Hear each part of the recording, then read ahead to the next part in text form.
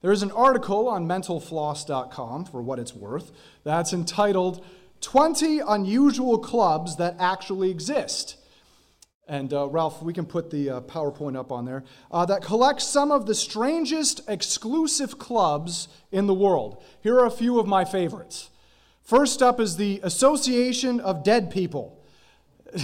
No, this isn't a group of people whose votes get counted in U.S. elections. And yes, you have to still be alive to be a part of this exclusive group. But the origin of this group arose in the mid-70s when a man named Lal Bihar discovered that in an attempt to steal all the contents of a bequeathed will, a relative had had him declared deceased. Imagine waking up to that one day. During an exhausting 17-year process to get himself legally declared alive again, he discovered how slow and difficult that process was. So he founded an advocacy group to help others in a similar predicament navigate what to do. Apparently, this happens enough times to warrant an advocacy group. The Extreme Ironing Bureau was founded by a rock climber named Phil Shaw, who decided that the boring chore of ironing his clothes would be more interesting if he did it outside in his yard. From there, the idea went viral, and members joined the exclusive club by ironing while skiing in the French Alps, a base camp at Mount Everest, and while actively base jumping. For some reason, I feel like ironing your shirt would be the last thing on my mind in those settings, but I guess that's the point. My favorite one is called the Not Terribly Good Club, in which members would meet and share real-life stories where they either epically failed at something or, at the very least, were not terribly good at it. The founder of the club ended up publishing books that included the more famous experiences. Ironically, the club exploded so much in popularity and membership that its wild success forced it to disband because, after all, it was the Not Terribly Good Club. That's unfortunate because I feel like a lot of us could benefit from the camaraderie of that club and know we're not alone. As strange and funny as some of those are, there is an exclusive group that exists where those who belong to it are the only ones who can truly hear the words of God. And it's not Gnostics, it's not some secret society with strange initiation rites, it's not progressives who think they know what Jesus would do today, it's not proponents of woke culture. The answer may surprise you. How does one become a part of it, and what does that mean for us today? As Jesus follows in this conversation with his fellow Jewish people in the temple on the last and greatest day of the Feast of Tabernacles, like I've been referencing over the past few weeks, the crowd has continually just become more and more antagonistic towards Jesus, and by the end of chapter 8, we'll see them join the Pharisees' desire to just off Jesus and be done with him. They've consistently argued back and forth towards Jesus that what he's been saying to them about accepting him as the Messiah, God, the truth, and their only source for freedom is all irrelevant to them because they descended from Abraham and they follow the Jewish law. Each and every time, especially what we looked at last week, Jesus has taken their argument and used it to contradict the very claims they're making with it. Last week, we saw Jesus turn around their argument that Abraham was their spiritual father with his rebuttal that they certainly weren't acting out their claim in their desire to want to murder Jesus in cold blood. What was the crowd's response? Throwing shade at Jesus and claiming his mysterious conception and birth meant he was born in fornication and using that as a derogatory statement at him. We can see Jesus isn't playing on a level playing field here. The people aren't understanding what Jesus is telling them, and they're refusing to try to understand what Jesus is telling them. There are a lot of people walking around this earth today who are the exact same way. They don't understand who Jesus is, what he's done for them, and they don't even want to try to understand. What's really going on in their heart? Well, that's what Jesus answers in his following response. So, if you brought your Bible with you today, please turn to John chapter 8. If you didn't, that's okay. You can find a Bible in the pew in front of you. You can also turn to John chapter 8. We're going to be picking up in verse 43, or you can look this up on your favorite Bible app on your smartphone. John chapter 8, verse 43, we read Jesus' response. Why do you not understand what I'm saying? It is because you cannot hear my word. Jesus already knows the answer to this question at the beginning of this verse, since he immediately answers it. But he's calling out the people he's talking with to force them to see it. They don't understand what he's saying, and Jesus wants them to see that they're not getting what he's saying. Jesus immediately points out why they're not getting what he's been saying to them. According to one biblical scholar, the original Greek at the end of this verse, when Jesus says, it is because you cannot hear my word, is actually a reference to the Greek word logos, or the word. At the very beginning of this series, close to 2 years ago, I'm not going to ask you to remember this, we talked about all the power and meaning to the Apostle John referring to Jesus as the Word at the very beginning of this gospel. Since John was written to try to move as many people from as many religious, cultural, and ethnic backgrounds as possible to put their faith in Jesus for salvation, he drew upon the various understandings of this concept known as the Word. In Jewish understanding, the Word was connected to the Word of God that spoke everything into existence, the personification of God's wisdom and God's written law. In Greek philosophy, the Word was understood as the force that held the universe together. John alluded to all of these concepts to declare that not only does all of that exist, but it exists in a person, and I can tell you who that person is. It's Jesus. As the fulfillment and personification of the Word of God, Jesus was the agent by which anything and everything that has and still exists came into existence at the time of creation. Not only that, but it continues to be Jesus, who is the power that holds everything together and sustains the universe and everything in it. Jesus is the revelation of God's wisdom.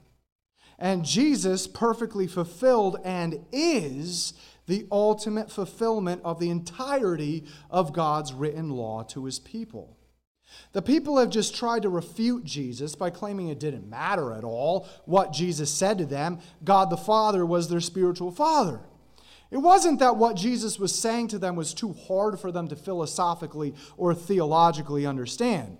They couldn't understand because they refused to believe in him.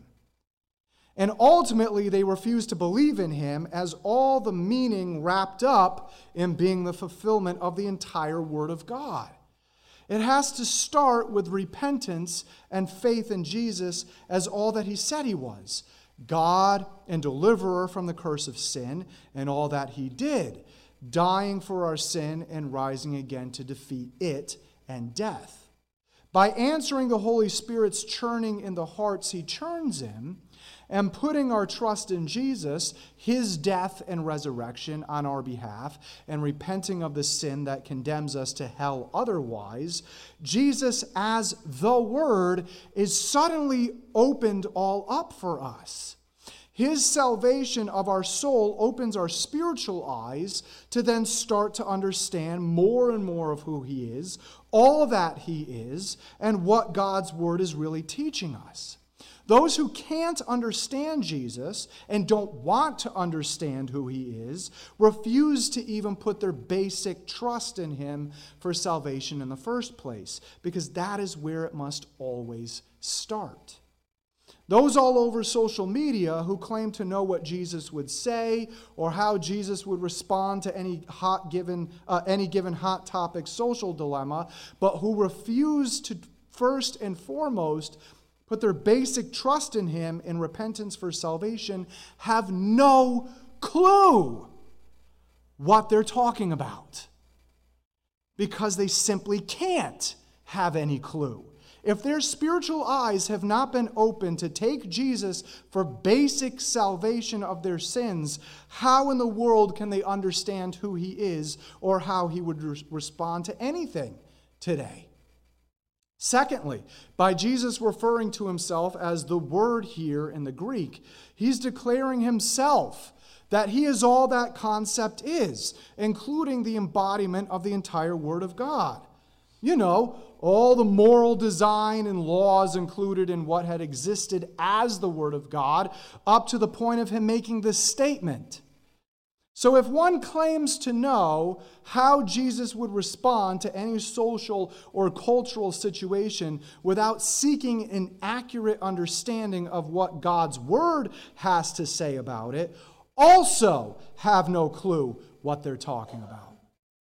Taking Jesus' statement point blank right here means that you cannot take Jesus, or at the very least claim to know how he would respond, without taking the entirety of the Word of God, both Testaments.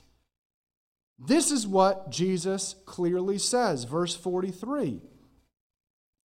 Why do you not understand what I'm saying? It is because you cannot hear my word.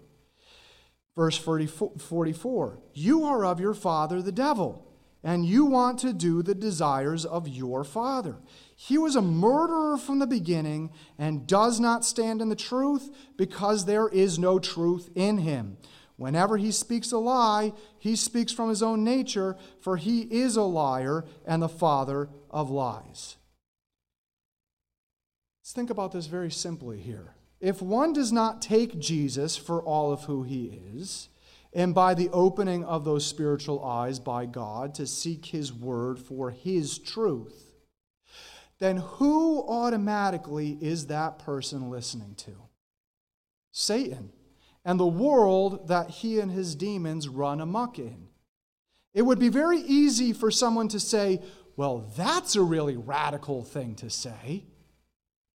But what is the context here? Jesus is speaking to his very own people when he says this. He's not speaking to Gentiles or some people halfway across the world. He's speaking to his own people, people who are supposed to be Jewish, and he makes the same exact statement to them. Later on in this gospel, Jesus says the exact same thing, referring to himself as the good shepherd and the thief as Satan and this world. The thief only comes to steal and kill and destroy. Notice that. The thief comes only. This is his entire purpose. Only to steal and kill and destroy. I came so that they would have life and have it abundantly. I am the good shepherd. The good shepherd lays down his life for the sheep. It's a complete opposite worldview. Jesus also refers in the same chapter to his sheep knowing his voice as the good shepherd and following it. That is the only voice we should be listening to. The voice of Jesus. Today, the voice of Jesus primarily through the Word of God, which he is the embodiment of.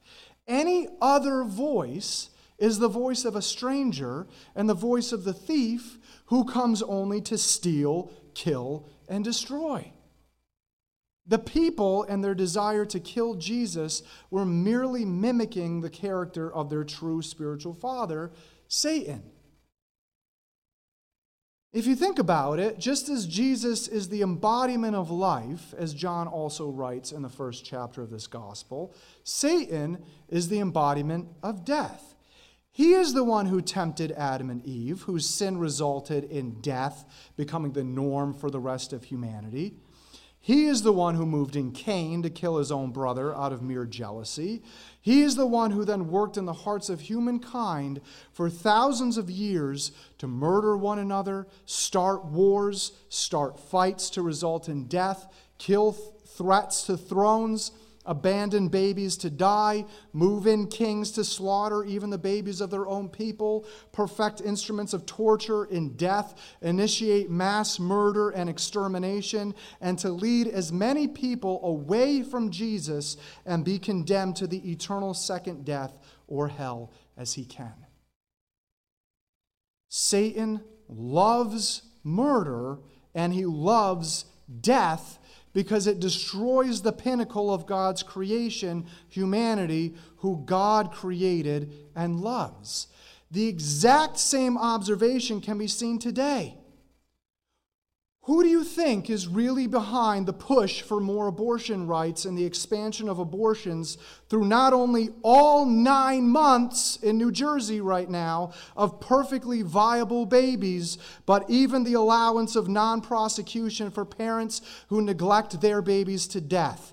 It's not loving people who are looking out for reproductive rights. It's Satan who revels in the death of precious children created in God's image, given a soul at the moment of conception, and God alone has the right to decide when that life ends. Who do you think is really behind the push through TikTok influencers, politicians, and child psychologists and psychiatrists to manipulate children and children's parents into thinking children are trans and lead them to get irreversible surgeries that cause irreparable damage to their bodies, increased sterility and infertility, and also considerably increases their suicide rate as compared to the non-trans general population? Who do you think is really behind that? There have been scientific studies on this. More death and less human beings. It's not loving people who just want to support a child's decision about themselves. It's Satan. God's word is clear that God created 2 genders that are inextricably connected to 2 biological sexes, male and female, with God-given and important roles that go along with those. Who do you think is behind all the alcohol, marijuana, and pharmaceutical drug addictions and epidemics that people use to escape this world and its pains, and in a lot of cases, whether or not they know it, try to replace a thriving relationship with God with? Satan. More destruction and more death. Now we live in a time when an extinction activist is on Dr. Phil just last month to talk openly about how humanity should pursue actions to voluntarily die out eventually, and that young adults should have broader access to sterilization procedures, forever preventing them from being able to procreate down the road should they change their mind. All of this is Satan moving more and more in your face. He is the father of murder, as Jesus says in the word right now, and the prevention of humanity, as Jesus says right here in our passage this morning. Not only that, but as Jesus says right here, there is absolutely no truth found in Satan. Everything he says or moves people to say that is contrary to God's word is lies. It doesn't matter how good it sounds, how accepting and tolerant it sounds, or how loving it sounds. God is love, and God is goodness, and it's only God who determines what is love, and it's only God who determines what is good, what is loving, and what is true, and he hasn't hidden it from us. He's made it very clear to us in his word. It's simply whether or not someone wants to know it or believe in it. Jesus is very clear here when it comes to the messages of this world, which are ultimately messages from Satan. If you hear a message or an opinion or a viewpoint on anything, you must seek God's word accurately first and foremost to see if it's a truth or a lie. It's not good enough to say, oh, well, that sounds nice, or that doesn't sound nice. You have to run everything through the filter of the Word of God, an accurate understanding of the Word of God. Jesus is very clear about this. Anything that does not line up with God's Word is a lie. Who is that lie always ultimately from? Satan. And what is always the purpose of that lie? Destruction and death. So many people reject what God's word says about his creation of the universe and world and instead embrace naturalistic evolution to explain everything. But you know what? It's gotten to the point where there is so much even scientific evidence for creation, a universal flood, and the Tower of Babel to explain the origins of everything in the universe and world that scientists who reject it are willfully suppressing the truth, as Paul writes in Romans 1. They're just simply believing and perpetuating a lie of Satan. Creation scientists can so much better give evidence for and explain that evidence, the origins of the universe and the world, than the gaps and all the lingering questions that naturalistic atheistic evolution still cannot explain. So many people reject what Jesus himself says about him being the only way to God and eternal life, and rather believe the very attractive lie that all faiths and religions are the same at their foundation, and that all roads lead to some kind of paradise, whether that's a oneness with the universe, or nirvana, or a better reincarnation, or some kind of heaven. If you actually take the time to study all of these religions and faiths, though, you will find at the heart of all other faiths and religions is the foundation of self-betterment and being a good person to try to earn your own way to that good ending. The one that stands alone is the one that says no one will ever be good enough to earn anything, and that one can only be gifted extended eternal life by God's grace through faith in the substitutionary death and resurrection of Jesus and repentance of sin and who that person once was. Then one can strive to be good only through the power and working of the indwelling Holy Spirit. Those who God has not opened their spiritual eyes yet to take Jesus for all of who he is simply do not see or understand any of this. Jesus point blank says that in verse 43. Jesus is the only way to God's truth, as he himself says in John 14:6. And as believers, this is why it's so crucial we turn to God's word. Not what sounds nice, not what sounds loving, not what sounds accepting for everything in this life. We will always find the truth when we do that.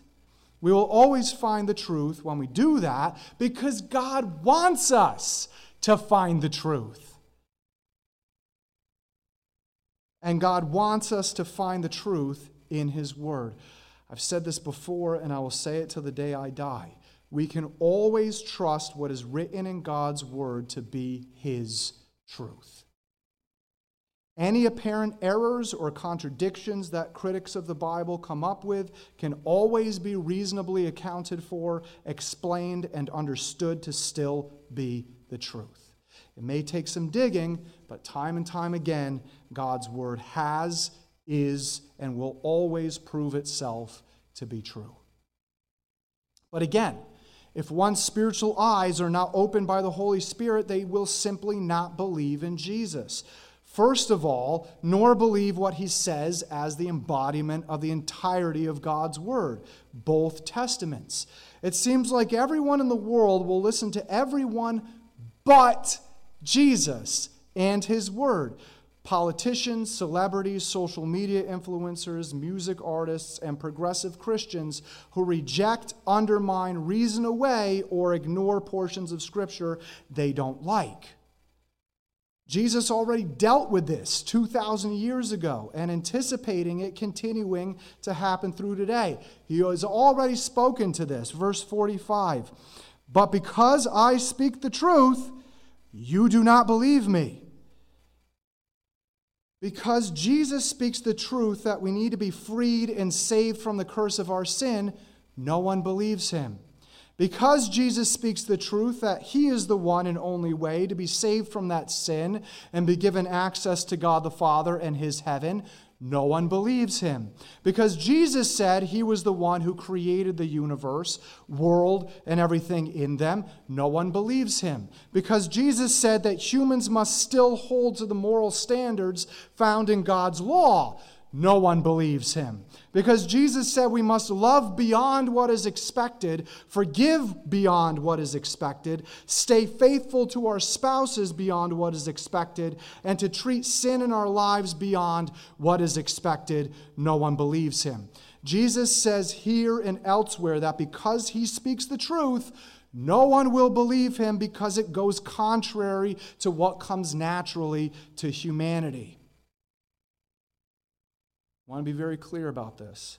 If the world readily accepts, promotes, and celebrates a certain version of Jesus, you can rest assured that that is not the true version of Jesus. Jesus says the world will always hate me. And the world will always hate you because the world hated me first. So if the world readily accepts, promotes, and celebrates a version of Jesus, that's not the true Jesus. The world will always overwhelmingly, readily accept the lies of Satan than the truth of Jesus. Can anyone accuse Jesus of sin? Some progressives do, with a woeful misunderstanding and blatantly obvious manipulation of Scripture. The lies are just pathetic. But sadly, there are those who are so influenced by the world and Satan's lies that they will still believe them. But in fact, Jesus never sinned. And like we talked about last week, Jesus didn't even inherit the curse of sin passed on to every human that has ever existed through a natural human father, because he did not have a natural human father. He was perfect, spotless, and holy in every way. And as such, he was the only sacrifice who could pay for our sins on our behalf. Jesus calls out the crowd to point out why they shouldn't believe him. Verse 46, which one of you convicts me of sin? If I speak truth, why do you not believe me? As holy, Jesus is the only person in human flesh who has ever spoken the pure and unadulterated truth. That's exciting, really, because we need only access his word to find out what that is.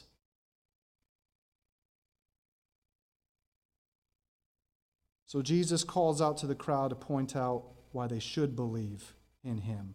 In summation of everything Jesus has just said in our passage this morning, verse 47, he who is of God hears the words of God. For this reason, you do not hear them, because you are not of God.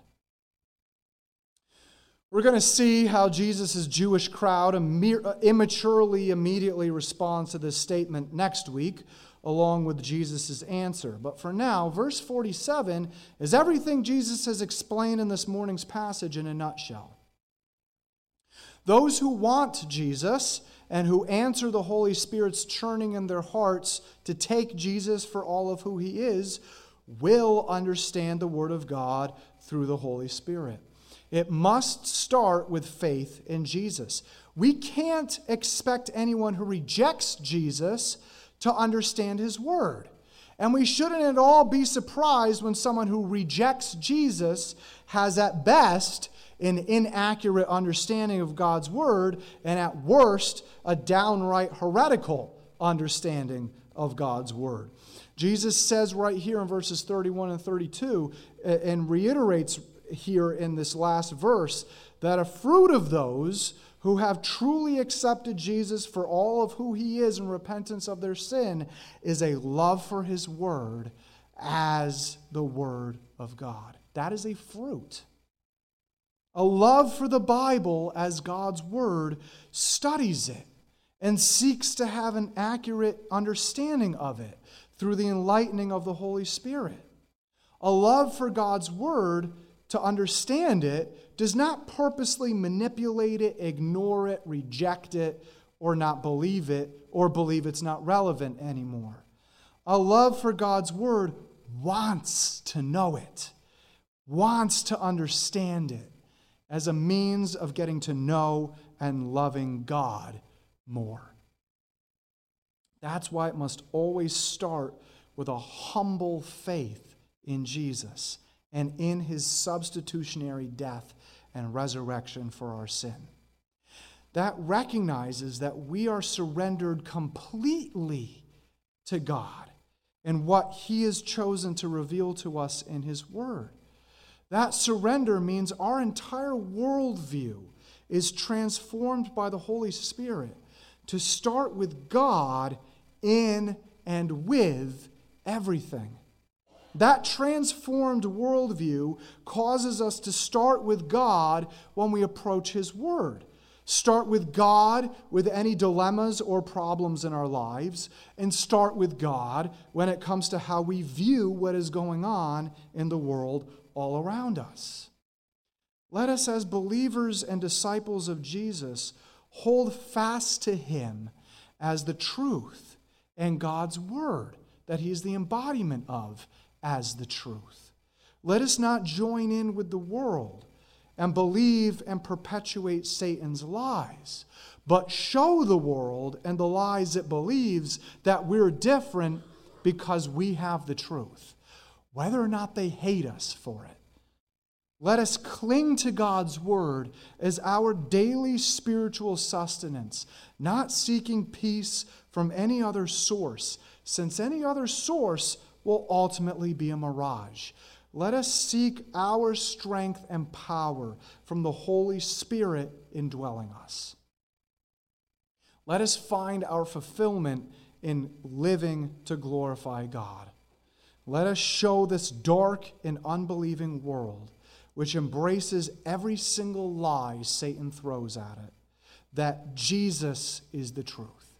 Jesus is the only truth, and tell them how they can have him too. Let's pray. Heavenly Father, we thank you for this passage and all that it reveals to us and all that it connects to us today. I thank you that your opening of our spiritual eyes, it doesn't matter who we are. It is a gift. It is your grace given to us to open our spiritual eyes, to put our faith in you. And then when we do that, and we put our faith in the death and resurrection of Jesus and take him as our Savior from our sin and King over the rest of our lives, that you will open our spiritual eyes to see the truth in your word. Lord, thank you for the peace that comes with knowing any truth you want us to know, you've already laid out clearly in your word, and it doesn't matter how many people rail against it. It doesn't matter how many people hate us for it. We have the truth, and we can cling to that truth with all that we are. We thank you for that peace. We thank you for the power and the boldness of the Holy Spirit to speak that truth in love. I pray that as we go out from this place today, that we would go out with new boldness, with new courage, with new power in the Holy Spirit, knowing we have the truth. All we have to do is cling to it and tell one more person about you. And I pray all these things in Jesus' name. Amen.